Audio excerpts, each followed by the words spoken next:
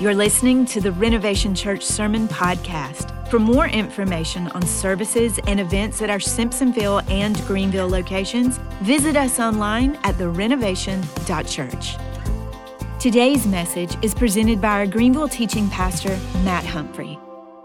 We've been in a series going through the Gospel of Matthew.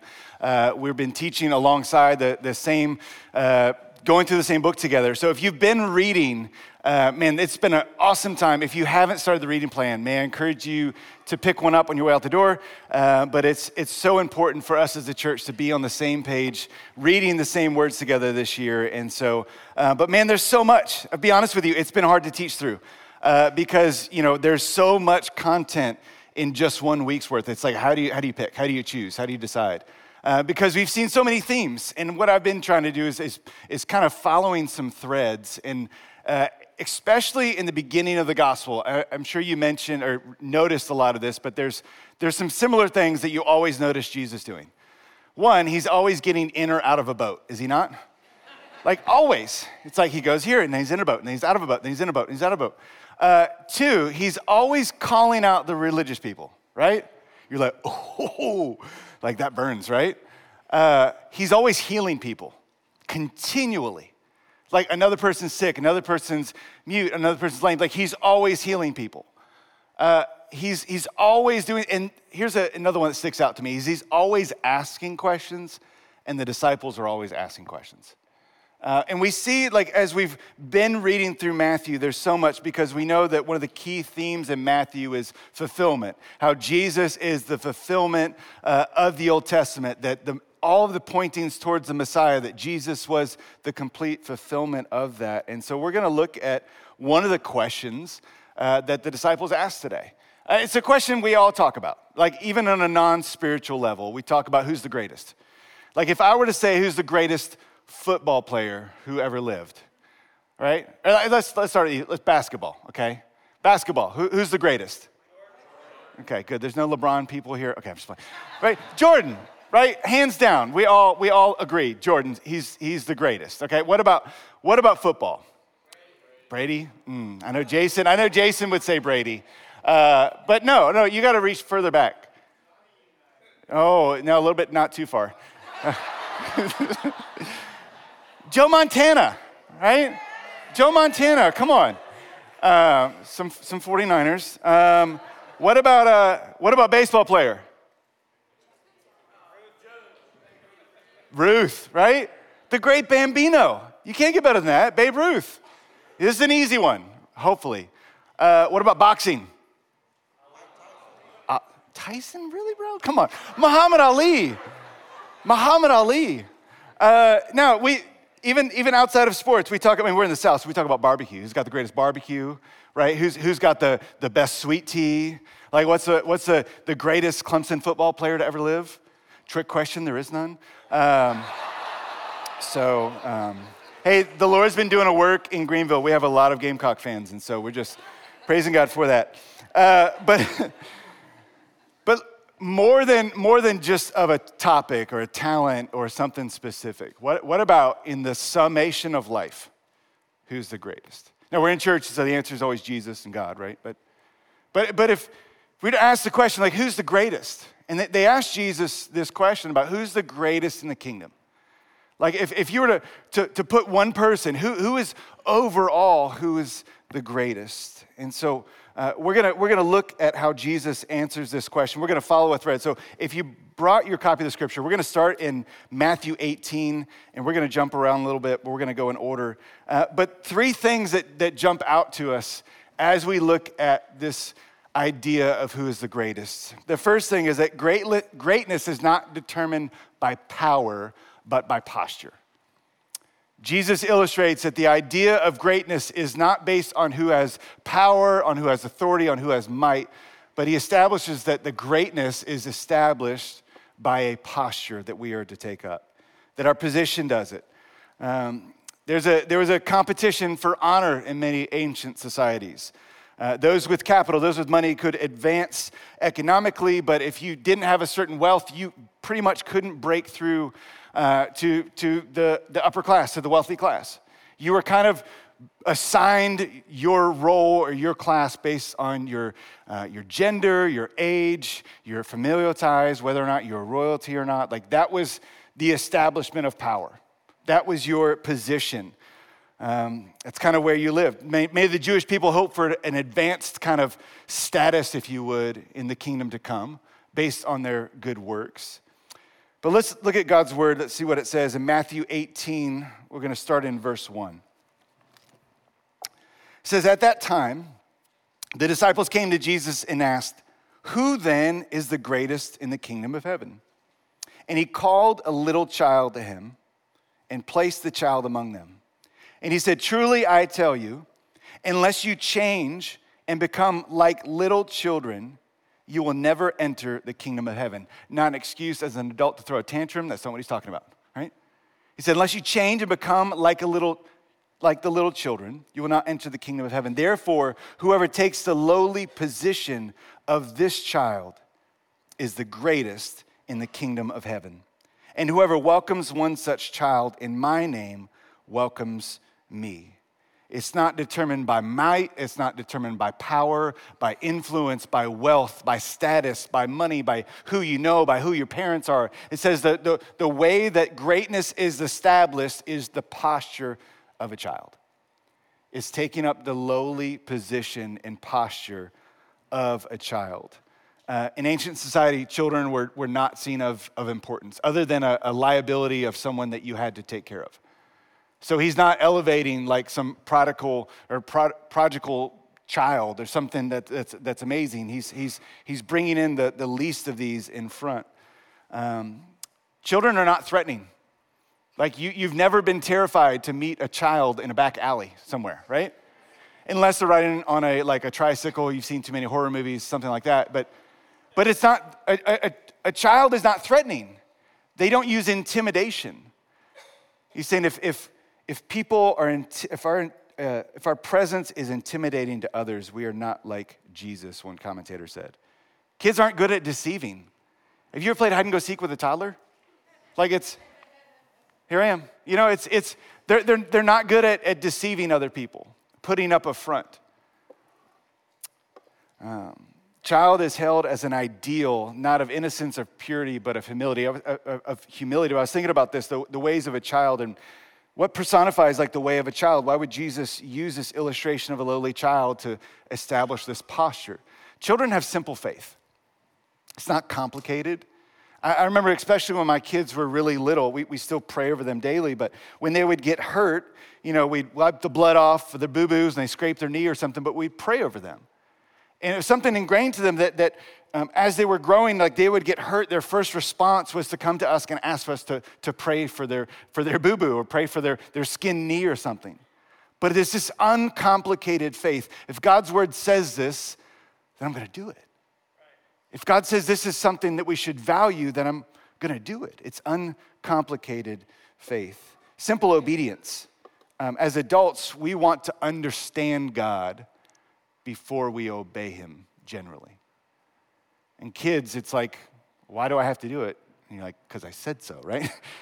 Which you never thought you would say as a parent, but then you say it and you're like, well, it kind of fits. Kids are irrationally generous at times. I've noticed some of my kids that like, one of their kids in their class will have a birthday and they're like, I want to take like $20 from my piggy bank and give it to them. I'm like, I've never even heard this kid's name before. Like, why are you going to like empty out stuff and give candy and take a present to everyone in your class? But there's no like regard or holding back.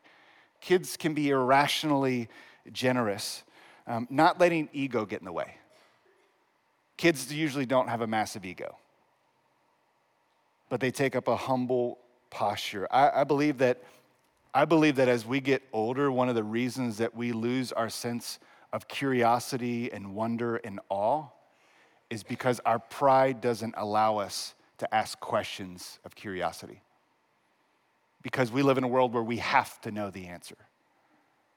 And God says, Jesus says that the posture is to come to him like a little child, full of questions, full of, I'm not sure how this works. How does this operate? He said, whoever humbles himself like a child. I love how 2 Philippians says this. Second Philippians? Philippians 2. Let's put the 2 where it belongs. I'm actually going to start in verse 9. I'm going to go backwards because we're going to see an establishment of something. Verse 9 says, therefore, God exalted him, talking about Jesus, to the highest place and gave him the name that is above every name. That at the name of Jesus, every knee should bow in heaven and on earth and under the earth. And every tongue acknowledge that Jesus Christ is Lord to the glory of God the Father. He's saying that Jesus has all power, all dominion, like we just sang about. That therefore, so what is he talking about before that? Verse 6, it says, who being in the very nature God did not consider equality with God to be something to be used to his own advantage. Rather, he made himself nothing by taking the nature of a very servant.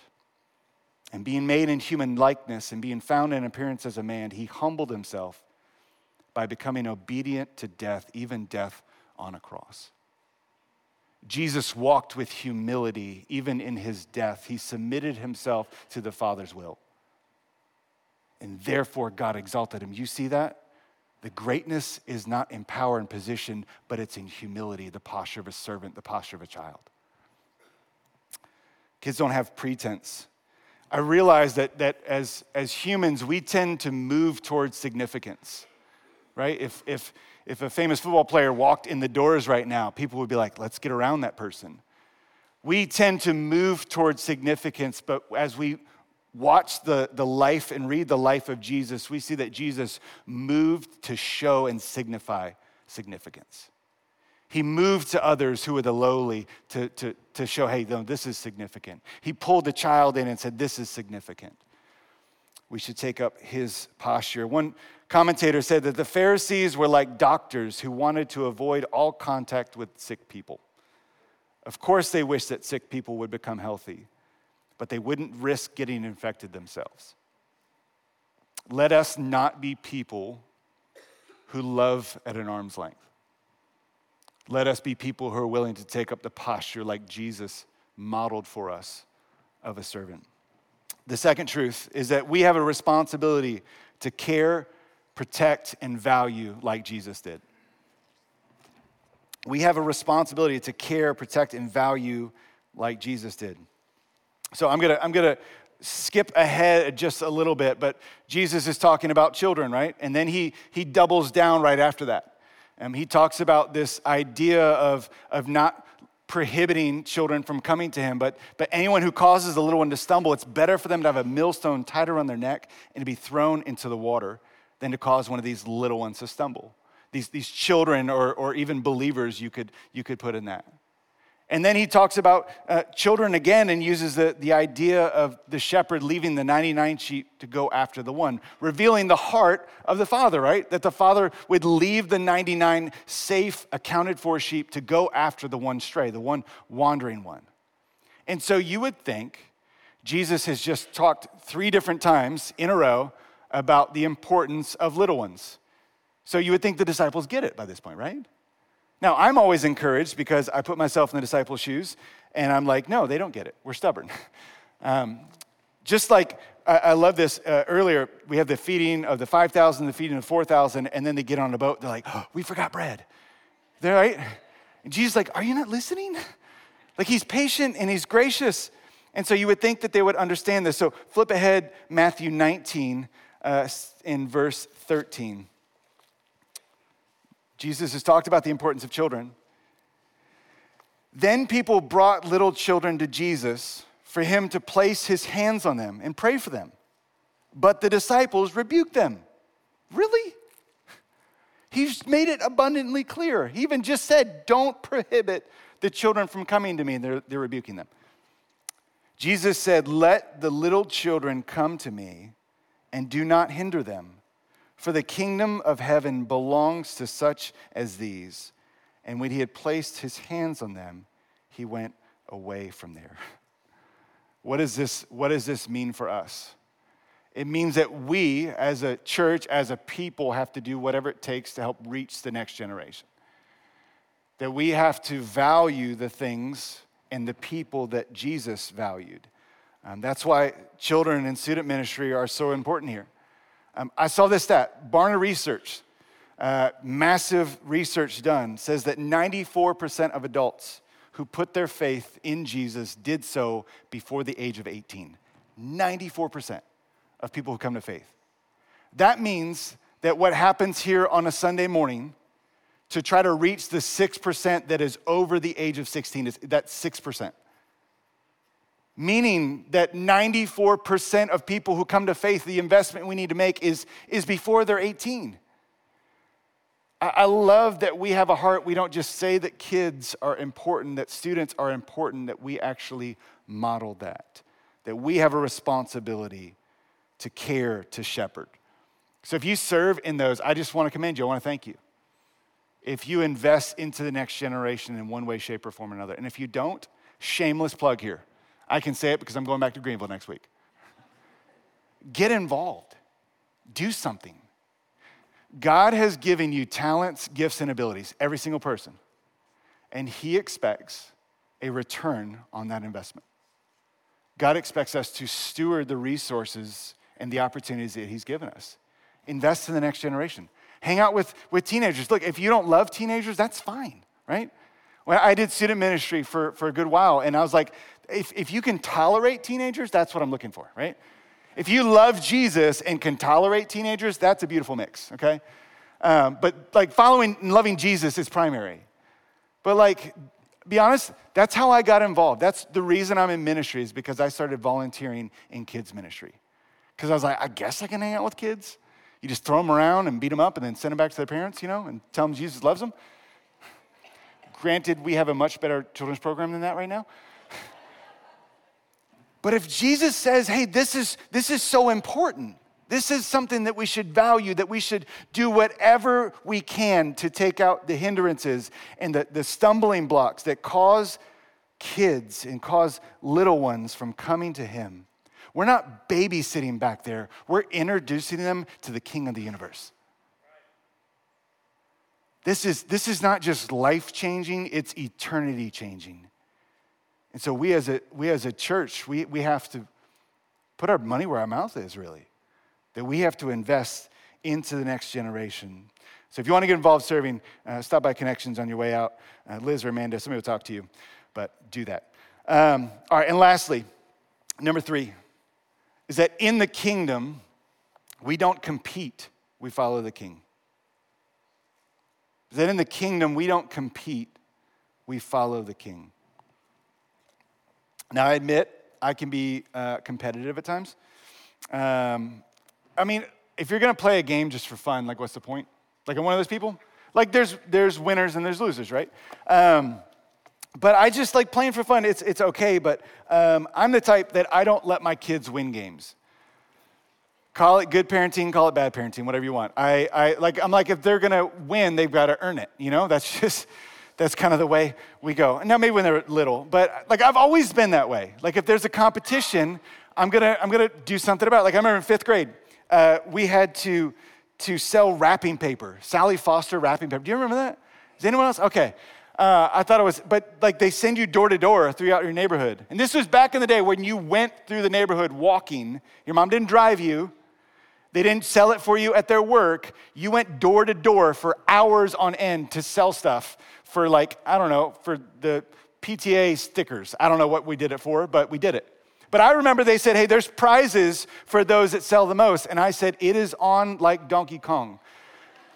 And so I went door to door and I like did everything I could because I heard that even 3rd place was $50. So this was a while ago, okay? And I was like, that's a lot of money. So I got 3rd place in my whole school of selling the most wrapping paper. And then at the end, they're like, here's your $50 savings bond. Which is a bait and switch, okay? That thing is still not fully matured, I'm sure. It's still collecting interest. But I was like, but I was like, there's something competitive. Like we are competitive. We live in a competitive world. Like you gotta compete, you gotta climb up the ladder, you gotta be the best because you just have to. I saw this that was shocking. Generation Alpha, 64% of them would rather be a YouTube or social media influencer than the United States president. Now, granted, I'm like, I don't know if I would want to be president, but meaning 64% of this generation thinks that greatness is having a bunch of followers watching you get ready in the morning, is watching you talk about the food that you just ate. There's a generation that's growing up that says what we see as important, what we see as the greatest, is if you just have enough likes and subscribers and enough people following your every move. That's so countercultural from the kingdom that Jesus establishes. That it's not the who's in front that's the greatest. It's actually who willingly humbles themselves to be last. Underline in your Bible, just going through Matthew, how many times it says the first shall be last. It's not just a saying, it's a principle. It's a posture that we are to take up.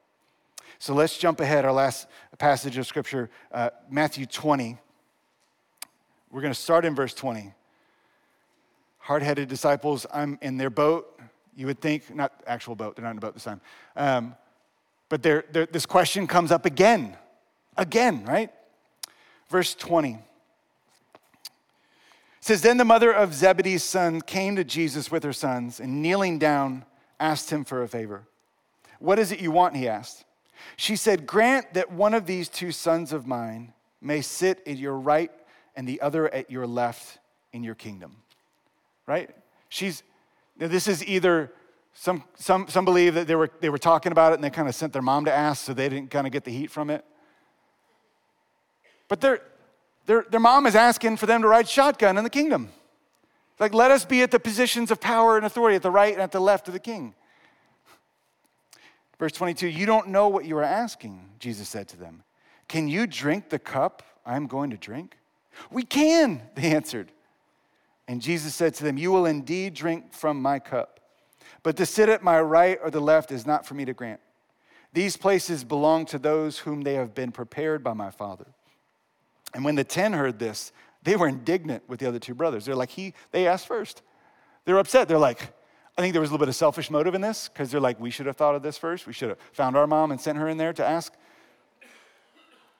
Verse 25, Jesus called them together and said, you know that the rulers of the Gentiles lord it over them, and their high officials exercise authority over them. Not so with you. Instead, whoever wants to become great among you must be your servant. And whoever wants to be first must be your slave, just as the Son of Man did not come to be served, but to serve and to give his life as a ransom for many. He's saying this idea is upside down. You have to put aside all of the cultural context, all of the context that just because you walk around in your religious robes doesn't mean you're at the place of importance. But the greatest is those who walk as a servant, those who posture themselves, those who go to the least of these. I saw this story a couple of weeks ago of a guy named David Nasser. I got his picture up here. He was born in Iran. His family were Muslim. He grew up during the Iranian Revolution during the 70s and 80s. His dad was a leader in the Iranian military. And they had death threats over them. They witnessed people be brutally attacked and murdered. And so in desperation, they were able to flee the country, to live in Europe for a while before finally settling in the United States. And as an Iranian immigrant living in Texas during that time period, he just didn't fit in. He was kind of ostracized, was picked on, was bullied, didn't really get along until finally, like in high school, he met a group of friends. But he got to this intersection after graduation. All of his friends went off to college except for some other people that were just kind of not walking down the right path. And he's like, man, I feel lost. I feel hopeless. I don't know what I'm going to do with my life. And the one guy, they were into drugs. He's like, why don't we go to church? And he's like, look, you don't understand. My family, they're devout Muslims. I could never go to church, but I'll ask. Out of respect, I have to ask my dad if I can go first. What he didn't know is that his dad owned a restaurant. And one day during a massive lunch rush, they were incredibly short-staffed. And at one of the tables, from a nearby church was a worship pastor and some other people in the church. And instead of complaining about the slow service, instead of complaining because there was only a couple people helping, they did something crazy. They got up in the middle of the lunch rush, they put on aprons, and they started to wait on tables. And then the next day came, and these same men from the church showed up. They started bussing tables, they started washing dishes, they started taking orders. They started just helping out this man. And so the worship pastor went to the dad who owned the restaurant and invited him to choir practice. And the dad kind of felt guilty. He's like, well, I gotta go now. You know, they've been sitting here serving in the restaurant. And his dad went to choir practice that night, and he talked to him in front of the whole group. He says, hey, everyone who's in this choir has to sign up on this sheet to volunteer in this man's restaurant for the next 2 weeks. And he was just blown away. He's like, these people don't know me. He went from this radical hostility in Iran to now he is met with this radical hospitality. And so he comes to his dad, not knowing that story, he comes to his dad and asks his dad if he can go to church. And his dad said, well, what church? And it just so happened to be the church where these people have been serving from. And so he went to a youth rally that night, and he's like just confused. And the next night, Monday night, 17 other teenagers show up at his house and talk to him about the gospel. They tell him about the love of Jesus, and he doesn't say yes. And week after week, he's going to youth services. He's going to Sunday mornings. Every Monday night, these teenagers are showing up at his house and telling him the gospel. And he goes to youth one night, and they give a presentation of the gospel. And he's like, this is just too much.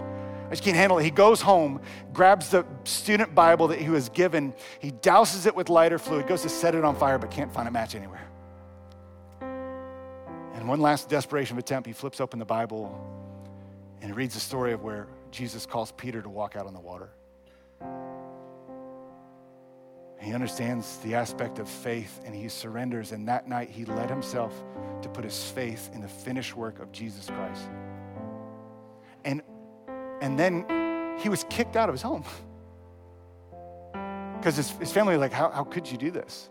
But over the next 5 years, every single one of his siblings, his mom, and then his dad came to faith in Jesus. And now this man preaches, he writes books, he ministers to over 700,000 people a year. What was the domino that started it all? It was a group of people that said, I'm not too important to wait on tables. It was a group of people that said, you know what? Here's a situation in which we can humble ourselves and become servants, not knowing the end result. God works through those that humble themselves. Think about it. Last week, we got to take communion together, the Lord's Supper. Everyone at that table had clean feet because of Jesus. The God of the universe, God who stepped out of heaven, who walked this earth perfectly, the last night, the night that he would be betrayed by these very people, took off his outer garments and washed their feet. Jesus didn't just say it, he modeled it with every step. He spoke it with every breath. And as a people, if we're going to value what Jesus values, if we're going to do the things that Jesus says to do, then we have to take up the same posture of a servant. What does that look like for us? One of our values here at the church is that we can be found in the lowest place, meaning that there is nothing beneath me, that there is no job that I'm too important for, I'm overqualified for, that nothing is beneath me. So a couple of questions for us to reflect on as we seek to serve others. Here's one. When was the last time that you did something you really didn't want to do, but you did it to be a servant? That one hurts. I'll be honest with you. When was the last time that you did something that you really didn't want to do, but knowing that it was the way of a servant? Knowing it was a way to show hospitality to someone in need. Knowing it was the way of doing something to establish God's love. And these things rarely happen when it's convenient, being honest with you. Rarely is it you make an extra lasagna and you're like, oh, somebody's sick. Here, let me just walk it over here. Usually it's when it's inconvenient. We show love to other people. How can I embrace the lowest place? Continually, repeatedly, without something in return. And lastly is, where do I need to humble myself? It's a real like gut check question. Have I been walking in a posture in my life where either my pride has allowed me to have a posture of wonder and awe like a child? Or has my ego and my pride gotten me to a place where I say, I'm too busy for that? That working with kids or investing or into the next generation or serving other people is just not, I've got a really important job or important role that I can't do that. May I just encourage you to look at the life of Jesus. The Word who became flesh humbled himself. So church, will you close in prayer with me? Father, I thank you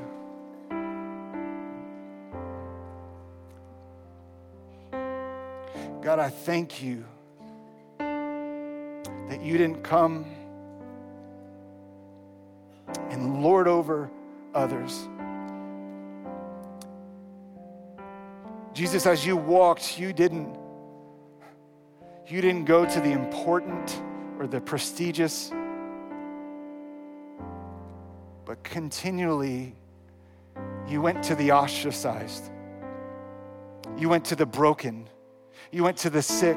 You went to the children. You went to the sinners. You went to the dejected. You went to the least of these, and you served and you loved.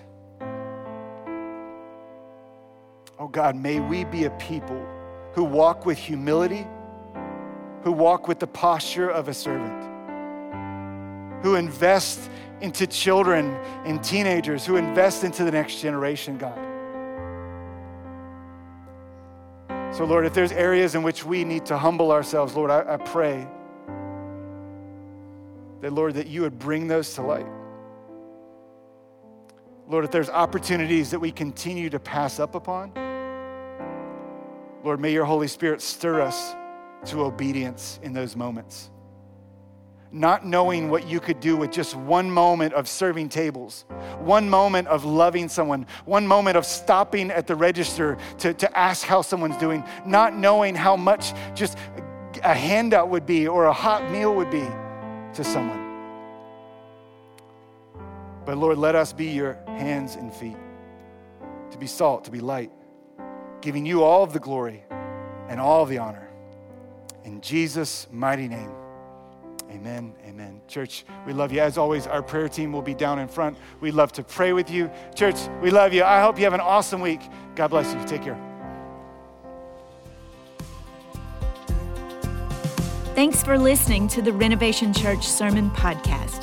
Find out more about following Jesus and building his kingdom at therenovation.church.